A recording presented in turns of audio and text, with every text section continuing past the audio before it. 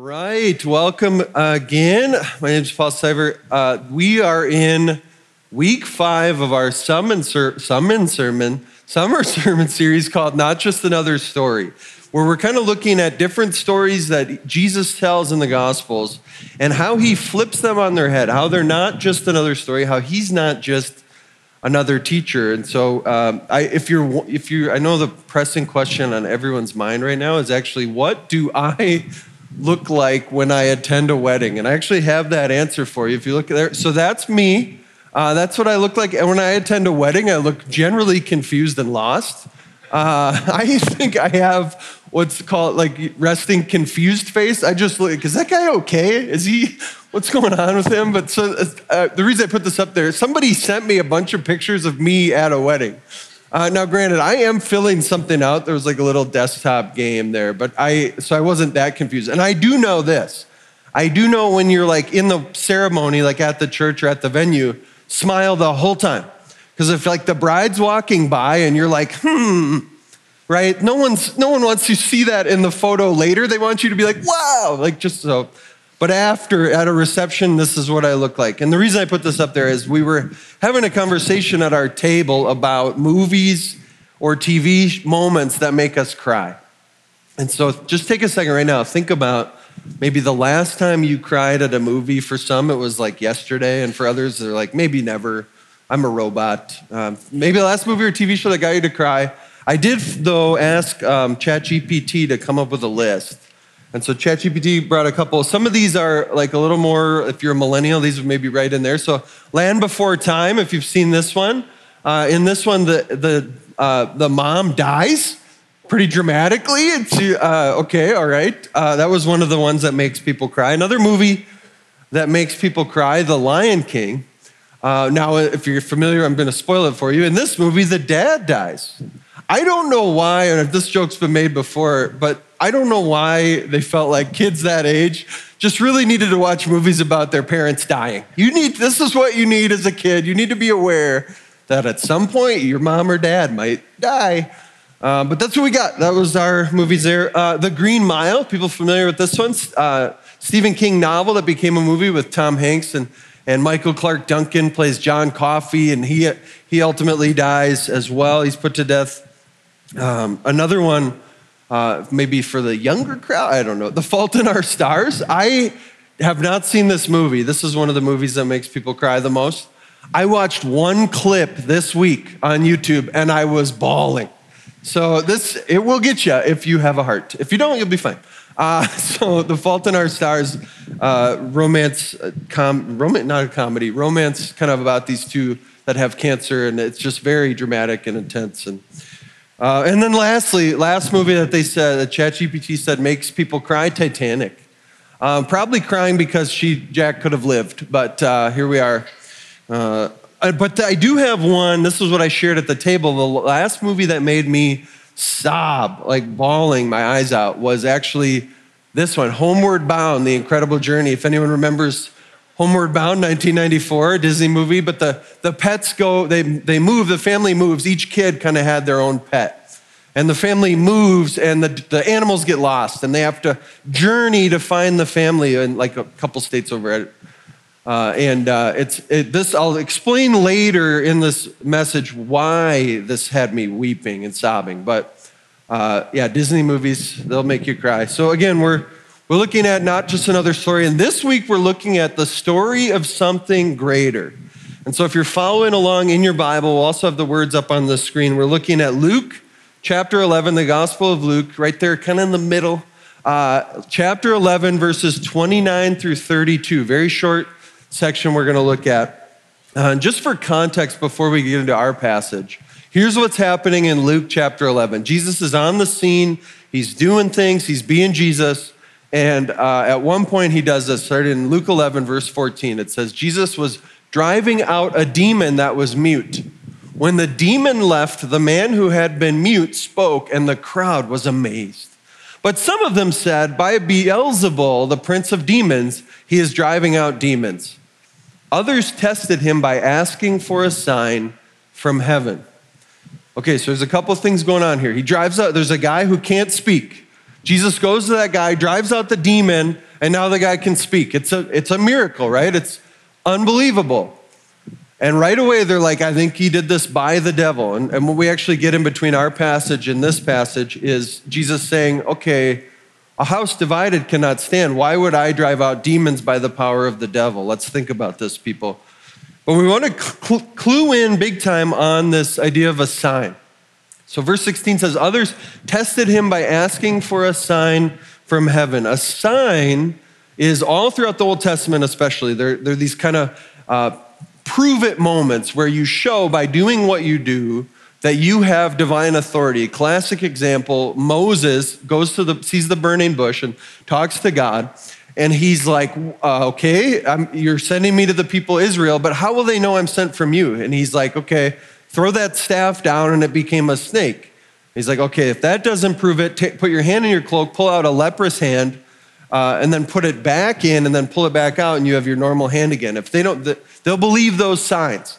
Okay, so these signs are these authority-confirming things that happen, and they're saying, when they ask this, they're saying, prove that you have this authority from heaven to cast out demons. So this is a big deal. All right, let's get to our passage. Luke chapter 11, verse 29 through 32 says this. When the crowds were increasing, he began to say, this generation is an evil generation. It seeks for a sign, but no sign will be given to it except the sign of Jonah. For as Jonah became a sign to the people of Nineveh, so will the Son of Man be to this generation. The queen of the south, or other things will say the queen of Sheba, will rise up at the judgment with the men of this generation and condemn them, for she came from the ends of the earth to hear the wisdom of Solomon, and behold, something greater than Solomon is here. The men of Nineveh will rise up at the judgment with this generation and condemn it, for they repented at the preaching of Jonah, and behold, something greater than Jonah is now here. And so again, we're doing the story of something greater. We're really grabbing onto Jesus saying something greater than Solomon is here. Something greater than Jonah is here. Real quick though, we look at this passage. Jesus did not speak for popularity. And I think we can see that when the crowds were increasing. So this is Luke giving us some details. The crowds are increasing. More and more people are flocking to Jesus. And the first thing he says is, you're evil. No, this generation is an evil generation. So I don't know if he was always trying to just be popular, but all right, so we can add some context though. One of the things we do when we read the Bible is called integration. We say, okay, I know this story. Where else does this story or this theme have representation in the Bible? And so this story actually is in two other gospels in different ways. So it's in the gospel according to Matthew, a different account of Jesus that says it takes different angles, but says this. In verse 38 of chapter 12, then some of the Pharisees and teachers of the law said to him, teacher, we want to see a sign from you. He answered, a wicked and adulterous generation asks for a sign, but none will be given to it except the sign of the prophet Jonah. And now here's where we get a little more clarity on what Jesus is getting at. For as Jonah was 3 days and 3 nights in the belly of a huge fish, so the Son of Man will be 3 days and 3 nights in the heart of the earth. The men of Nineveh will stand up at the judgment of this generation and condemn it, for they repented at the preaching of Jonah, and now something greater than Jonah is here. The queen of the south will rise at the judgment with this generation and condemn it, for she came from the ends of the earth to listen to Solomon's wisdom, and now something greater than Solomon is here. So that's Matthew's take on this story, and he adds a little context of, and then in Mark's gospel, we get it this way. The Pharisees came and began to question Jesus. To test him, they asked him for a sign from heaven. He sighed deeply and said, why does this generation ask for a sign? Truly, I tell you, no sign will be given to it. And so we get kind of those three different accounts. Obviously, we see from the Luke and the Matthew account that no sign isn't no sign. It means the sign of Jonah is going to be given. But we've got to ask why, if this is something, if signs and asking for signs is something that is all throughout the Old Testament, that God's always shown signs to his people to prove authority for his prophets, for people like Moses, why is Jesus now saying, when you ask for a sign, you're actually evil, you're wicked, it's wrong? And for that, I actually want to look at a little passage in John chapter 6, another gospel account. A few verses here, so we're going to look at verse 26 and then 29 through 30 of a little interaction Jesus is having with some people in John chapter 6. So he says, he's just, for context, he's just done the fishes and the loaves. He's just done a miracle. He's fed people with miraculous bread and fish. And he says to them, when they come follow him more, he says, very truly I tell you, you are looking for me, not because you saw the signs I performed, but because you ate the loaves and had your fill. So he's saying, you came with me, not because you thought there was divine activity, that I might be from God, that I might be doing something new, but just because I met your earthly need. Your interest in me was not spiritual, it was physical. You just wanted me to be a part of your life so that I could bless your earthly life. And then he goes on in verse 29, Jesus answered, the work of God is this, to believe in the one he has sent. So he's saying, here's what matters, believing, faith, looking to me in faith.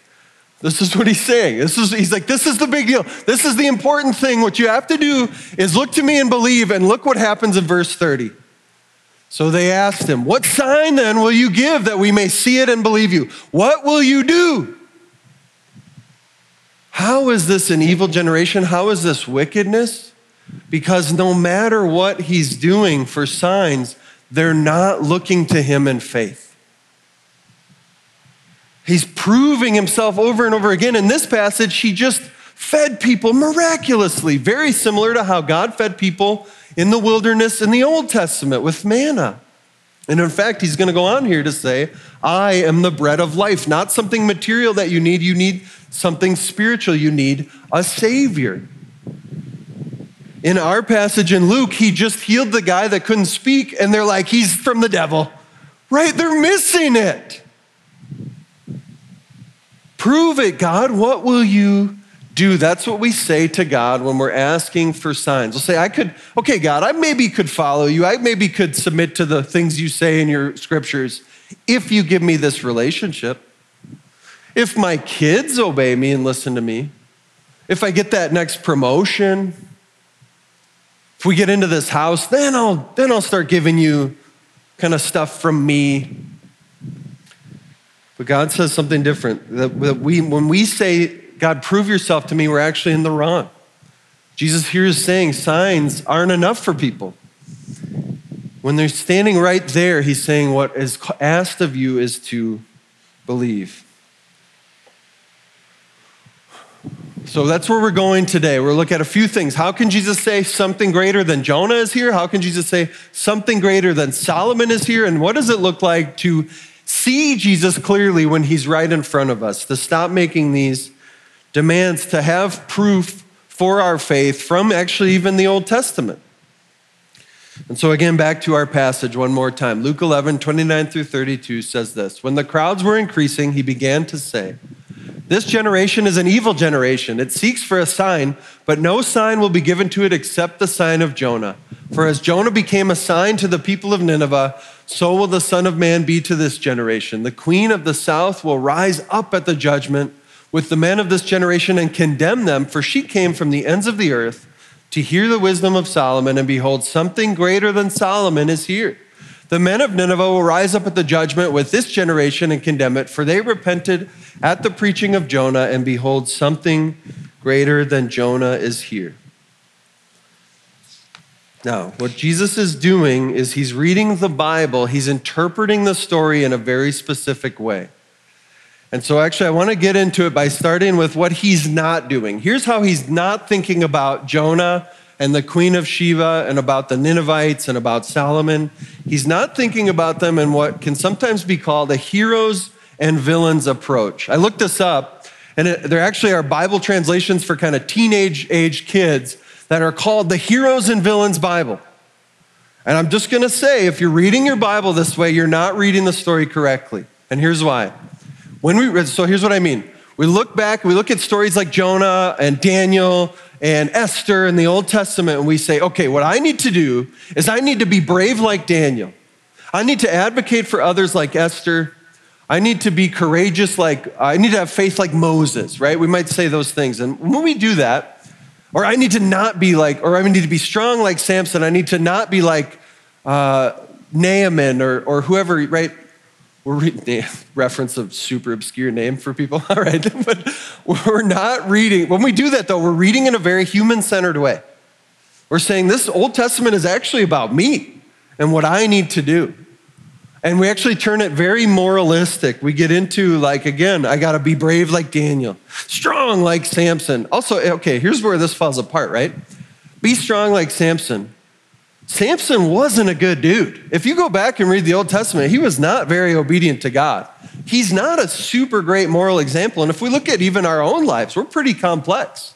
Sometimes we do good things. Oftentimes we're not nice. All right?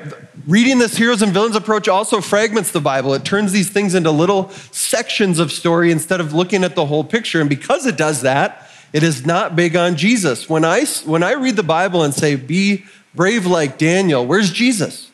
He's like on the side. He's not even involved, which I might miss then the original meaning, much less the greater meaning. And in the end, it's too individualistic. But we get this a lot. You might have grown up. You might still read the Bible this way.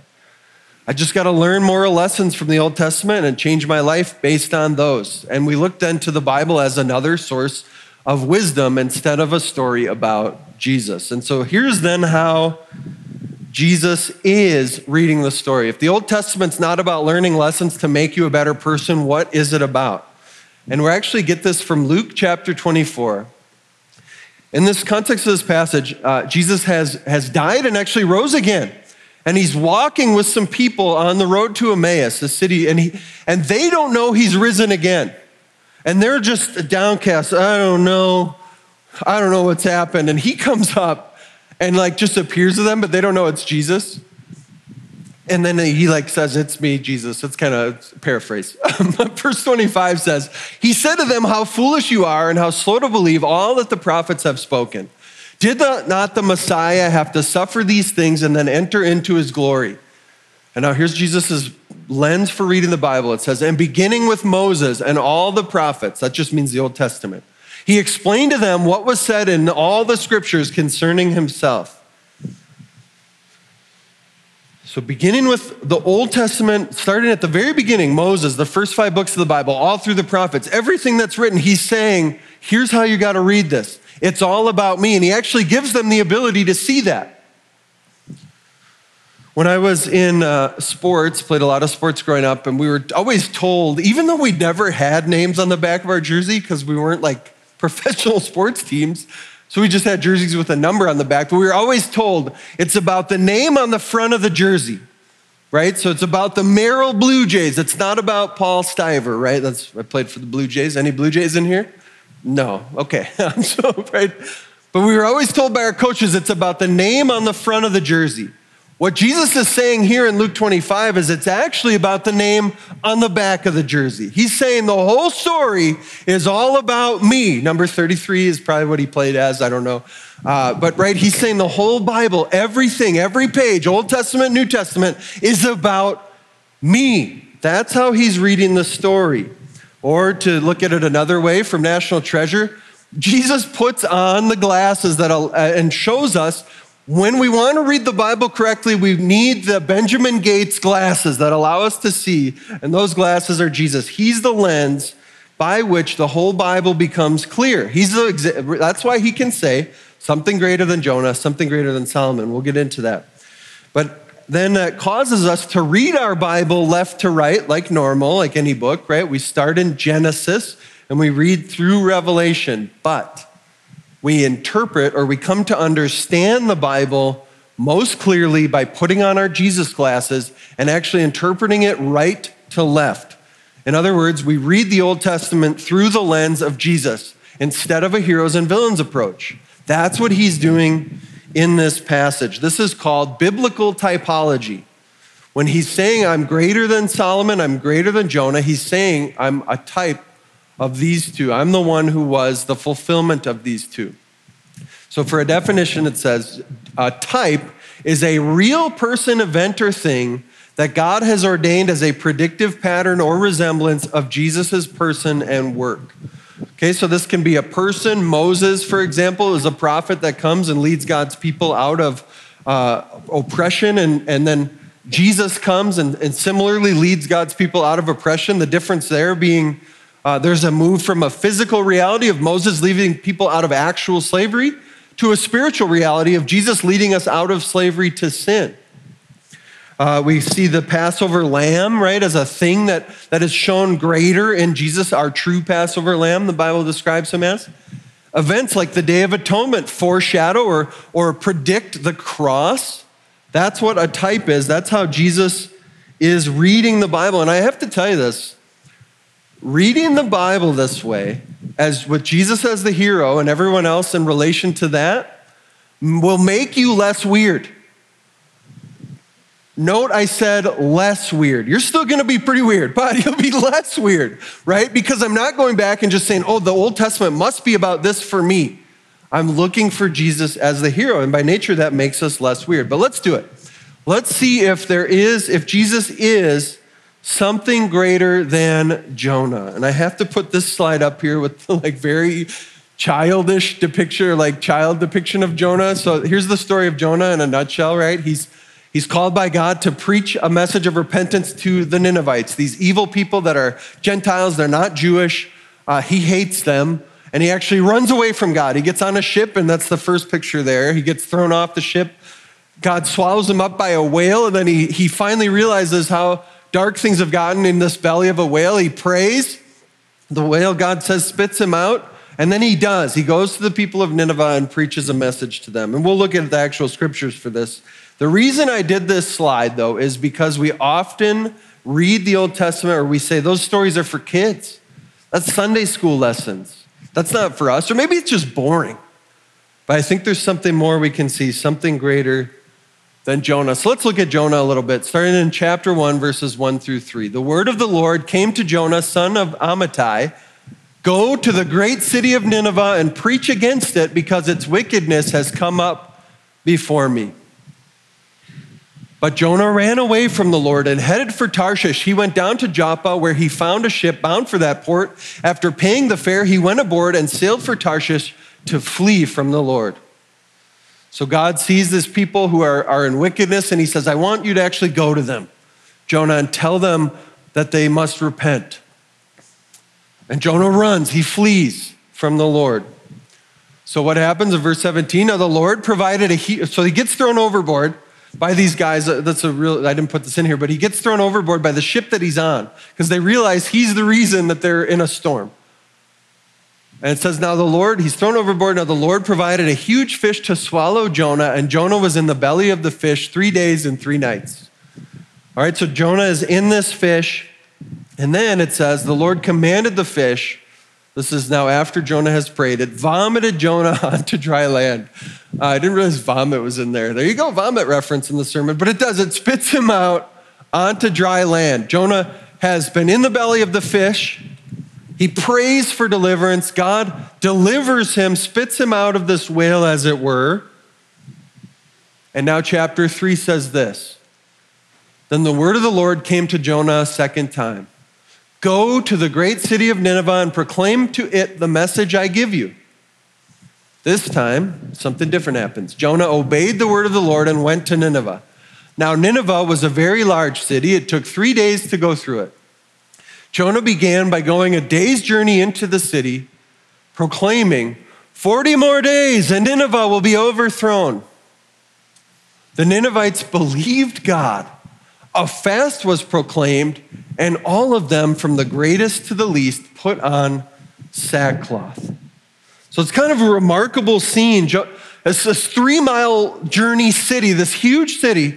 Jonah just walks a mile in and says, 40 more days and Nineveh will be overthrown.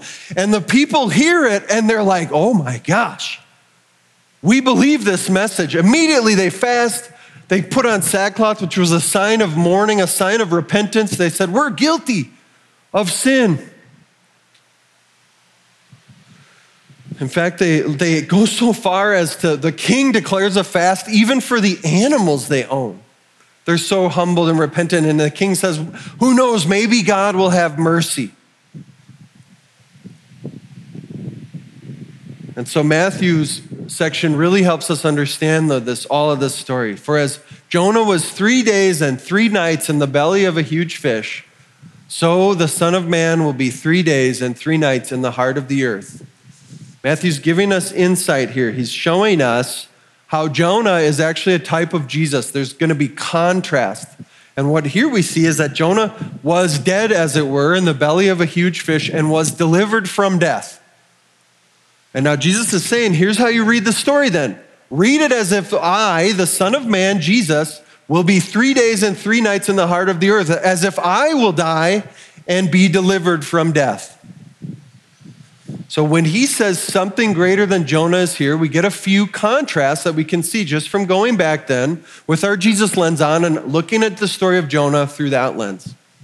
So here's just a few things. They're both prophets. They're both sent by God, but they have different messages.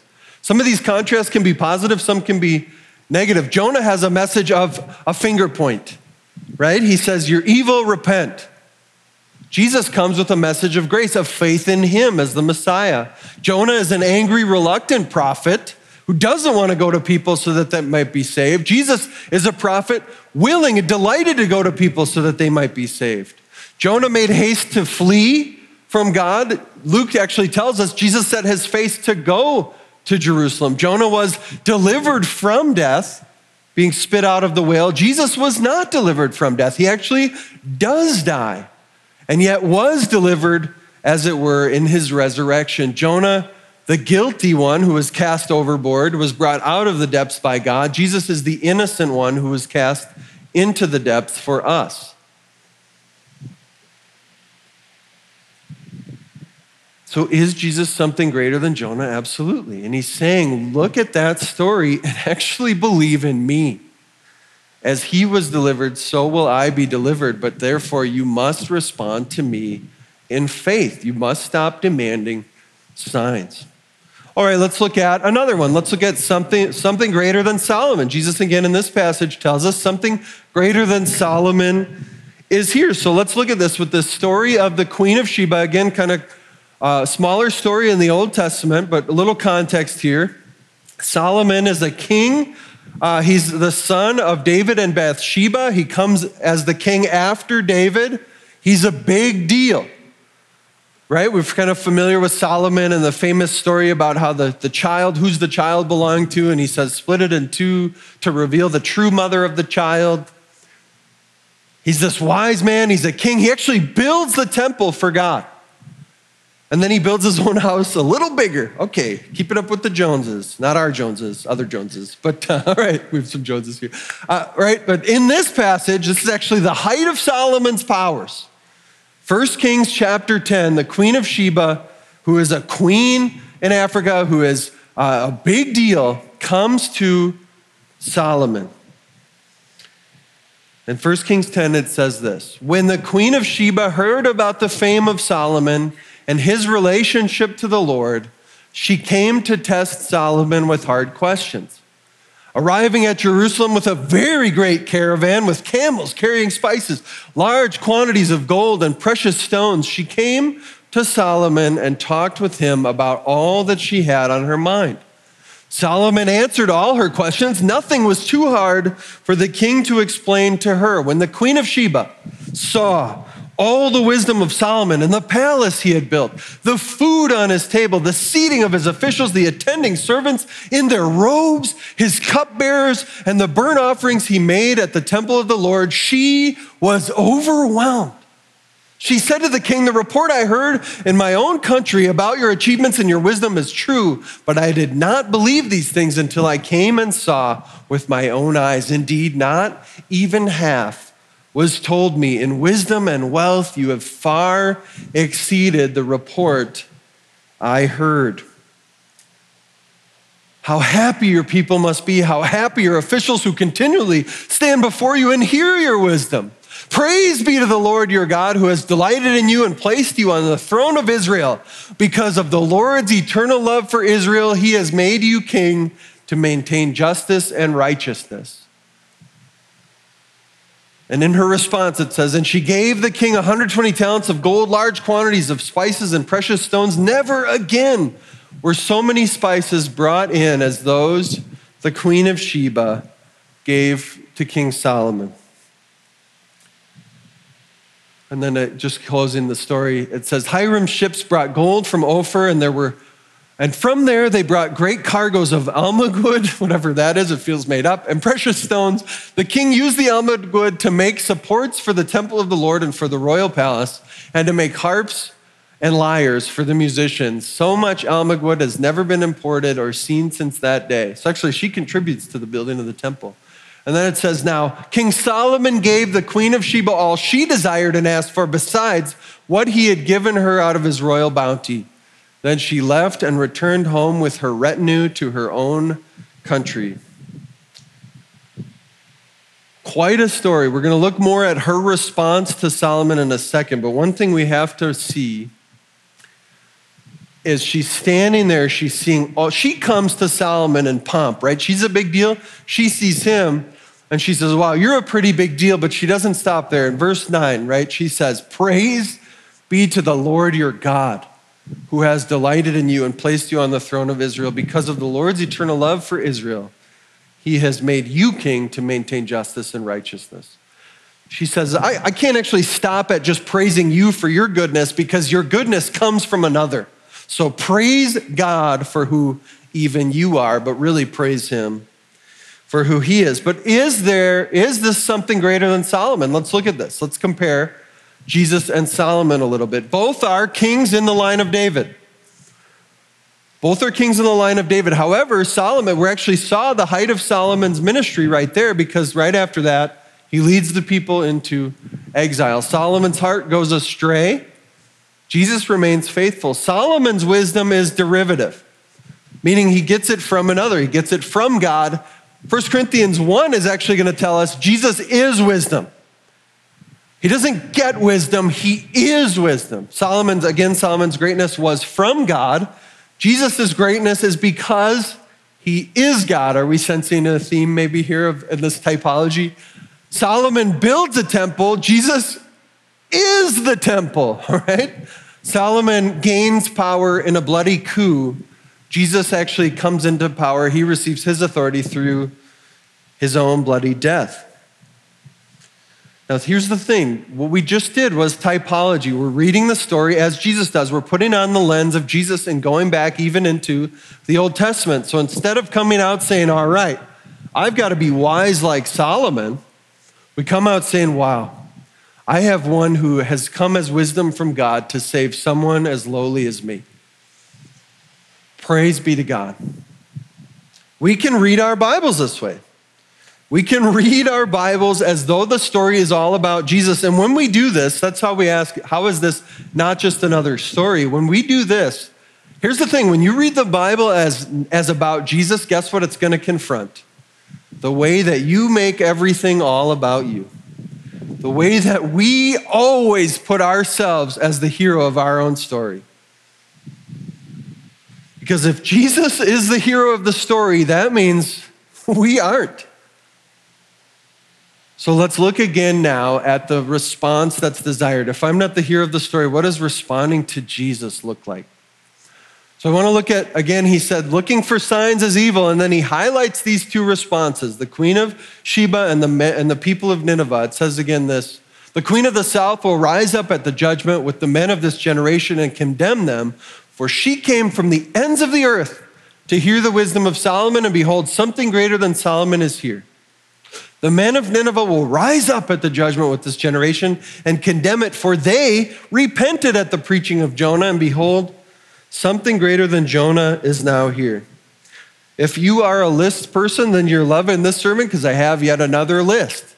Let's look at the faith responses of these two groups as Jesus describes them. We've got the Ninevites, these evil Gentile people who were sought by God.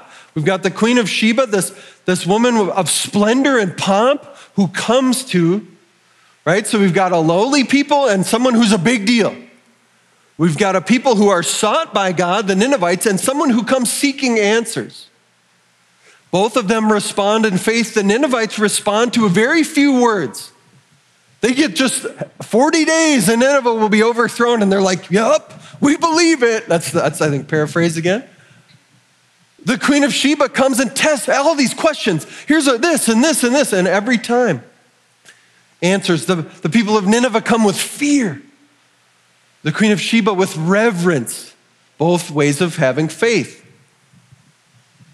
The people of Nineveh repent immediately, showing that they've understood this reality about God and are responding in faith. She recognizes Solomon's greatness. The people of Nineveh say, God may turn and relent. They have trust in God's mercy. She similarly blesses God instead of Solomon's greatness. She sees that he has greatness, but that it's come from another, and she turns and praises God. What are we learning from these responses? What is Jesus calling us to understand? He's saying what stands out about both of these groups, whether lowly and humble or proud and pompous, a big deal. You need to have faith in Jesus. He's saying, when I'm standing right in front of you, it's not about me proving myself to you with signs. It's not about me saying just the right words for you with wisdom. That it's about you responding to me in faith. You have to let me be something greater than you. You have to come to me in faith. In fact, it's the only way. Again, he goes back and says, this is the sign from Matthew 12:40. As Jonah was 3 days and 3 nights in the belly of a huge fish, so Jesus will be 3 days and 3 nights in the heart of the earth. He's saying what you need to understand more than anything is that Jesus has come to live a perfect life, to die condemned as a lawless sinner in your place, and to rise again having conquered death. He's saying that's what you need to believe in. That's what you need to understand. And when we do this, this is not just another story, and Jesus is not just another teacher, another person we could maybe add to our faith repertoire or our wisdom. Maybe I follow a couple influencers and then I go Jesus for some stuff. No. He is an exclusive Savior. You are either in or out with Jesus. And the way to be in is not to prove ourselves or to be impressive. The way to be in is through faith. He's saying this is all about me.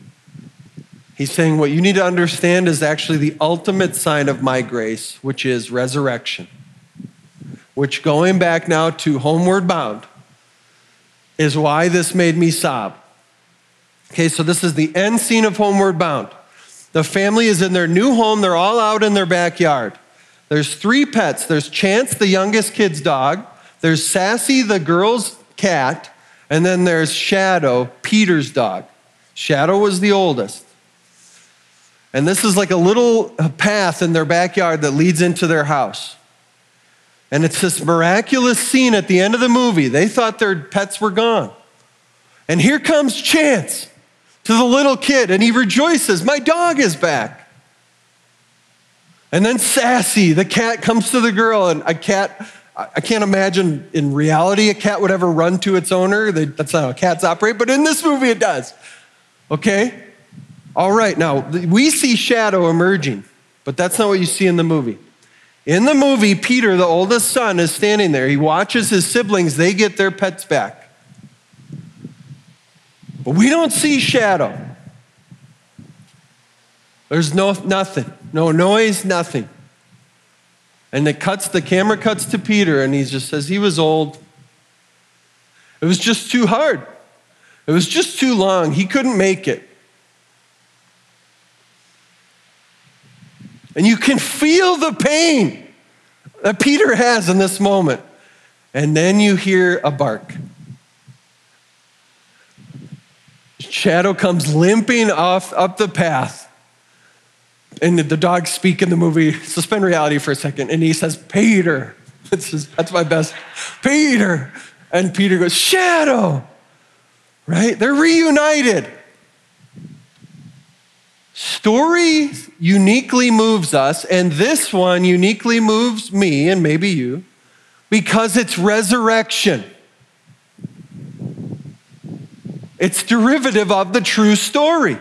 Shadow, as it were, comes back to life, out of death, to Peter. And Jesus is telling us, here's what you need to believe. You need to believe that I am going to die and rise again. And now That was before the cross. On this side of the cross, we need to believe the story of our lives is not about us, but it is about that moment when our Savior walked out of the grave. That is what our faith is in. He's saying the only way to respond to that is faith. You can't earn a resurrection, and you can't do it yourself. This is the story that moves us. This is what gets me. Every one of those other stories, all those movies, The Fault in Our Stars, The Titanic, Land Before Time, Lion King, why do they move us? Because of death. But the true story moves us because out of death comes life.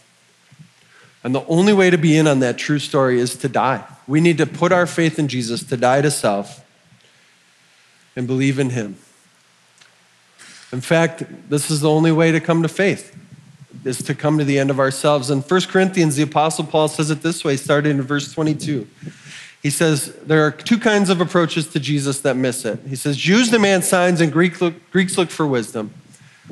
But we preach Christ crucified, a stumbling block to Jews and foolishness to Gentiles. But to those whom God has called, both Jews and Greeks, Christ, the power of God and the wisdom of God. For the foolishness of God is wiser than human wisdom, and the weakness of God is stronger than human strength. Here's how the Apostle Paul right here is confirming for us how to read the true story.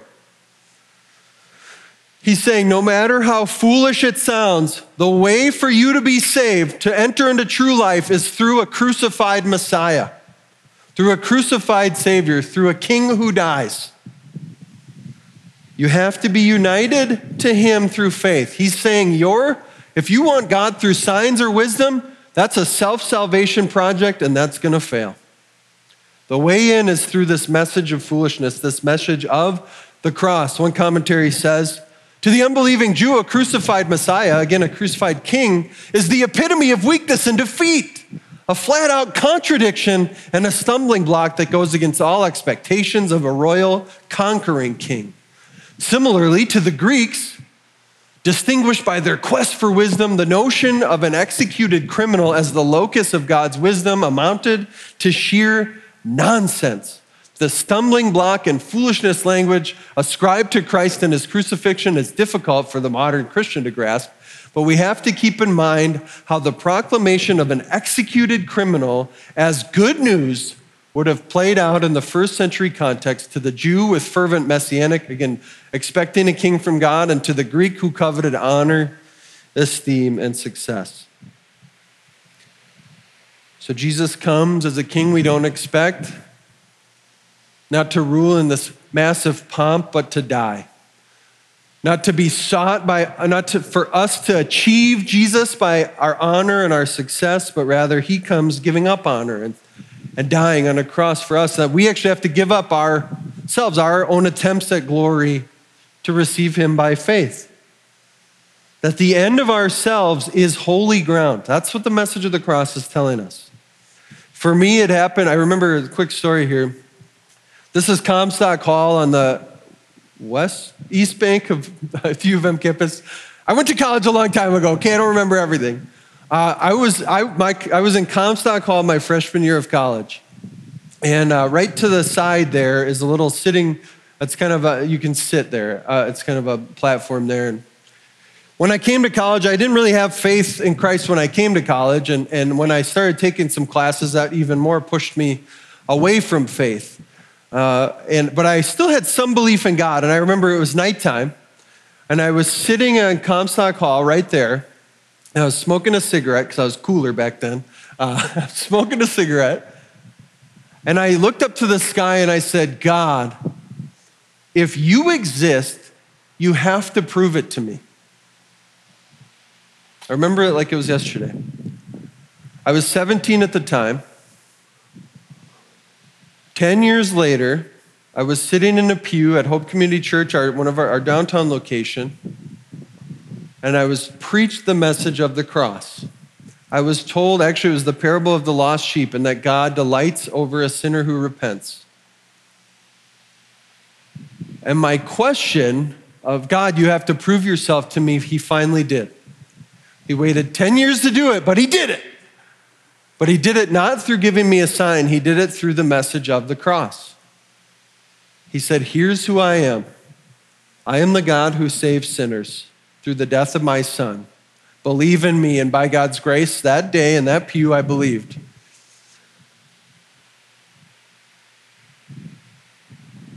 The reason I say that is it's very easy in life. So I had 10 years. In those 10 years, I did everything I could to look for life. Relationships, substances, new jobs, approval of different people. If they just approve of me, I'll be okay.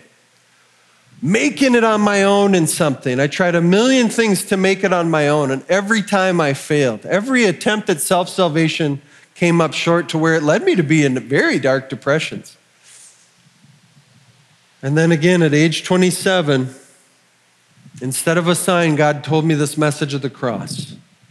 And the reason I bring all that up is if you're sitting in here and you're thinking you're going to figure it out by life hacks and wisdom, you're going to follow the next right influencer and you're going to read the next self-help book, or you're just waiting on God to prove himself to you by giving you that relationship or that house or that job or that parent's love or those obedient kids, I think we're missing it. The real story Jesus is telling us is about him as the hero, about his cross. And only when we come to the end of ourselves and see him as our only hope for deliverance and rescue, do we actually experience this change. And we actually are changed. I have a few things here. I thought about 5 ways that when you know you're reading the story correctly with Jesus as the hero. The first one, obedience to God. Your obedience is not then, for me, the reason I wanted God to leave me alone is I wanted to do whatever I wanted. I wanted to sin and sin boldly, and I didn't want to feel bad about it.